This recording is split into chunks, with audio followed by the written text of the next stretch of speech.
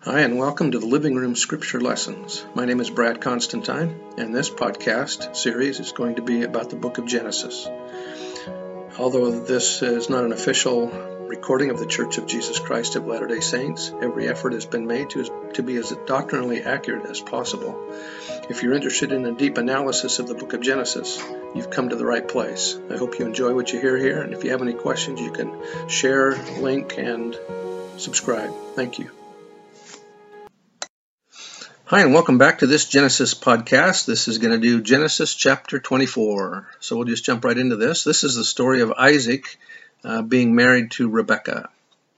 So let's get into this. And Abraham was old, being well stricken or advanced in age, and the Lord had blessed Abraham in all things. And Abraham said unto his eldest servant of his house, that ruled over all that he had, Put forth, I pray thee, thy hand under my hand. They are going to shake hands in a covenant, and I will make thee swear by the Lord, the God of heaven and the God of the earth, that thou shalt not take a wife unto my son of the daughters of the Canaanites, among whom I dwell. So Abraham is making a covenant with his servant that he's going to find Isaac a wife, but not among the Canaanites. And so he's going to go back to the country that Abraham comes from. Why doesn't Abraham want Isaac to take a wife from among the Canaanites? For one thing, the Canaanites probably didn't possess the right to the priesthood. From Abraham 1, we learn that the right to the priesthood was partly a matter of lineage. It appears that Canaan, one of the sons of Ham, was cursed pertaining to the priesthood, and it was this same Canaan who settled the land of Canaan. One of Canaan's sons was Heth, and when Esau later married two of the daughters of Heth, those marriages were a grief of mind unto Isaac and to Rebekah. Rebekah tells Isaac, I am weary of my life because of the daughters of Heth. If Jacob take a wife of the daughters of Heth, such as these which are of the daughters of the land, what good shall my life do me? In other words, Abraham would have been particularly aware of priesthood rights. The records of the fathers, even the patriarchs, concerning the right of priesthood, the Lord my God preserved in mine own hands.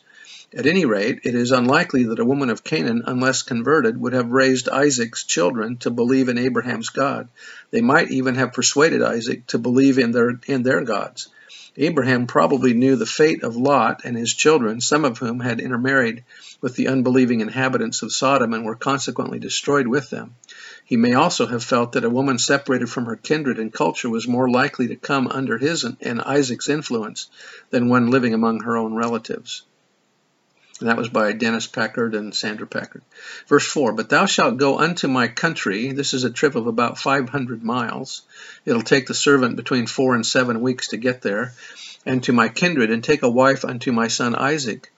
Why does Abraham select his steward for the important mission of finding Isaac a wife? Why didn't he go himself to arrange the marriage?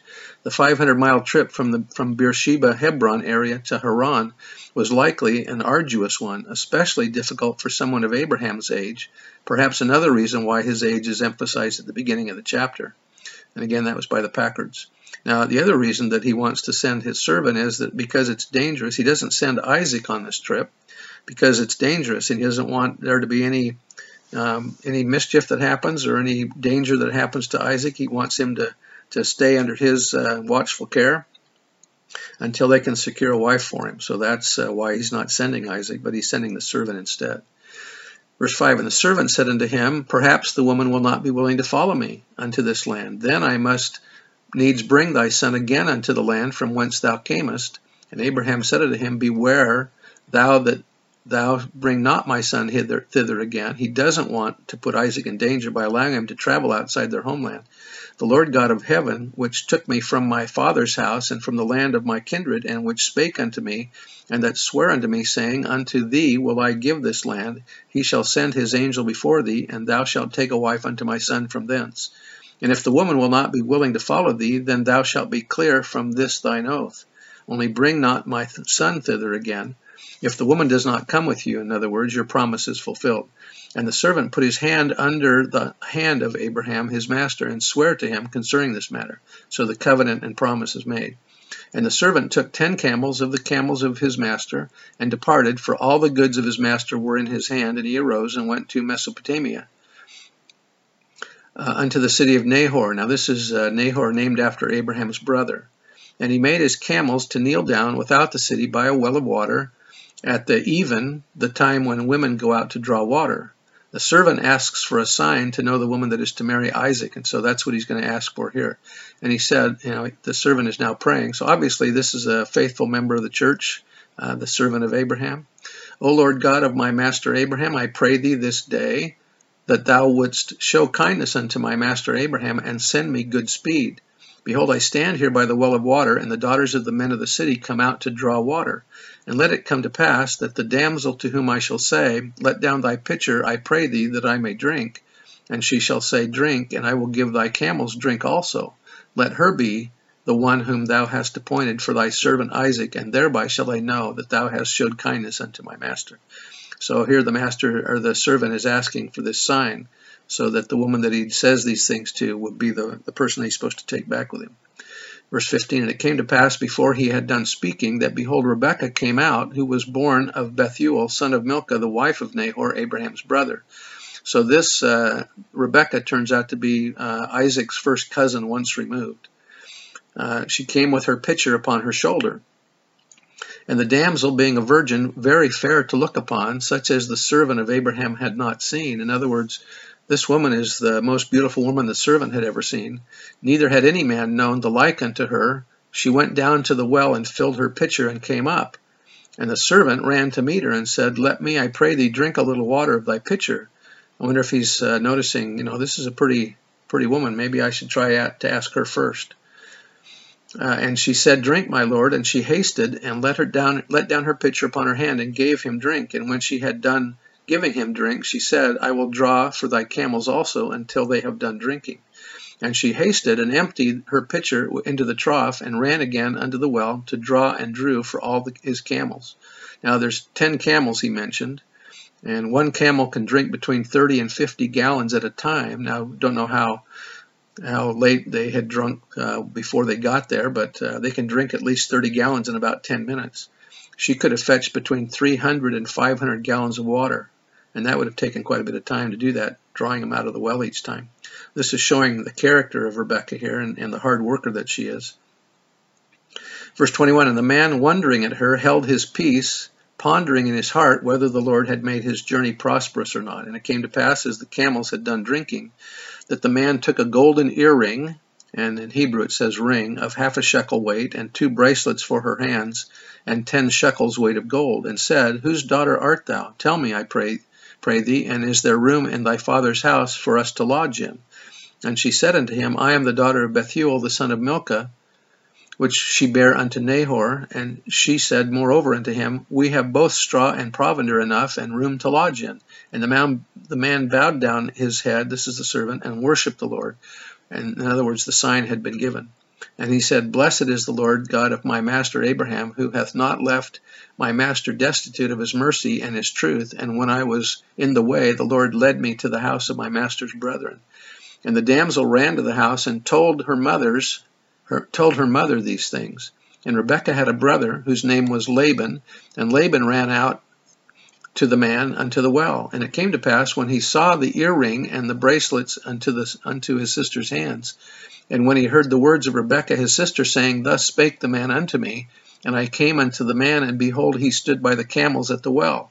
And he said, Come in, thou blessed of the Lord, wherefore standest thou without? For I have prepared the house, the room for the camels, and room for the camels.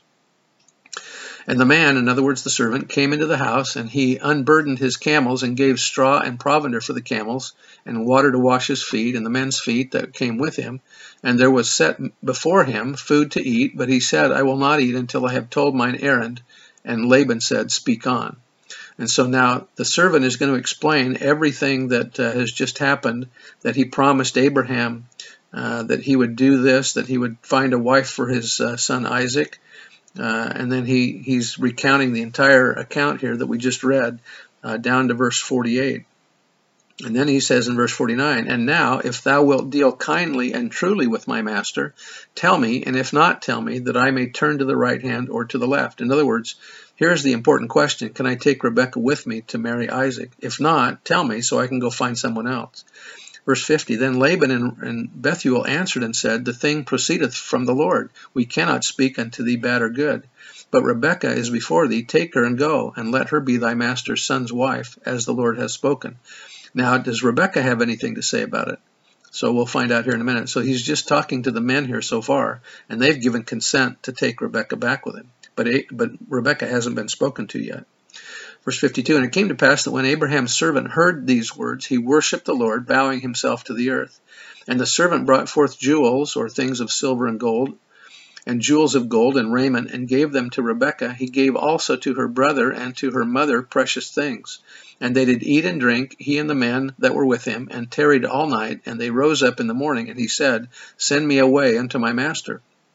In other words, fulfill the obligation, let me take Rebekah with me, and I'll depart. And her brother and her mother said, Let the damsel abide with us at the least 10 days. After that she shall go. And he said unto them, Hinder me not, seeing the Lord hath prospered my way. Send me away, that I may go unto my master. So he's anxious to get going. I don't think he wants them to change their minds after the 10 days are up. And they said, We will call the damsel and inquire at her mouth. And they called Rebekah and said unto her, Wilt thou go with this man? And she said, I will go. So they probably have explained things to her, and the miracle that's happened here in finding her, and so now she's willing to go. And they sent away Rebekah, their sister, and her nurse, and Abraham's servant and his men. And they blessed Rebekah, and said unto her, O thou our sister, be thou blessed of thousands of millions, and let thy seed possess the gate of those who hate them. And Rebekah arose, and her damsels, and they rode upon the camels, and followed the man. And the servant took Rebekah, and went his way. In verse 62, and Isaac came from the way of the well, Lahairoi, for he dwelt in the south country. And Isaac went out to meditate in the field at the eventide, and he lifted up his eyes, and saw, and behold, the camels coming.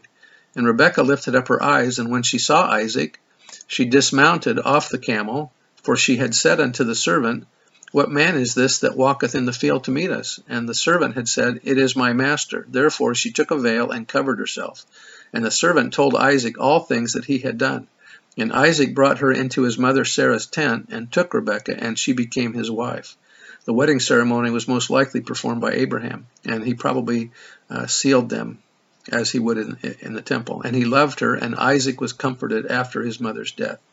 So what character qualities did Rebekah have that made her a good wife? So there's some things here that talk about this. The sacred narrative now turns to the history of Isaac, the heir to the promises, still marking in its course the same dealings on the part of God which had characterized the life of Abraham.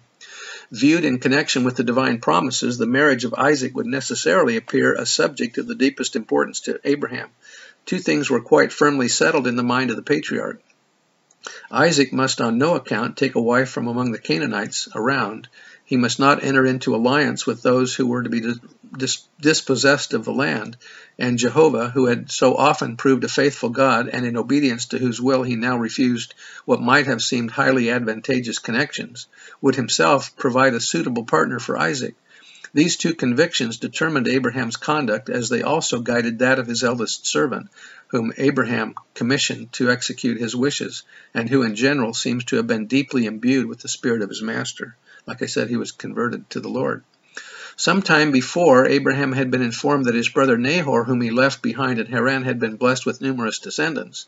To him the patriarch now dispatched his servant, the elder of his house, who ruled over all that was his, generally supposed to have been Eleazar of Damascus, though at that time he must, like his master, have been far advanced in years.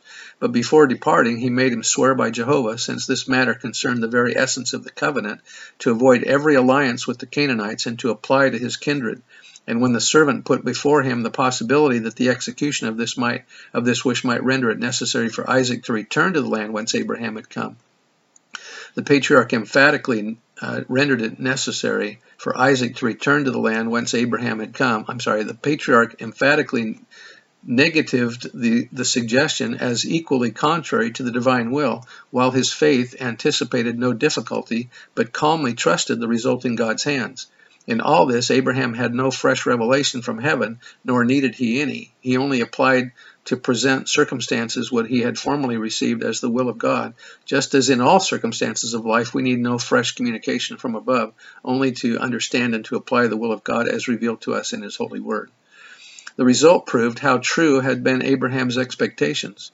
Arrived at Haran, Abraham's servant made it a matter of prayer that God would prosper his way, for even when in the way of God's appointment, we must seek and ask his special blessing.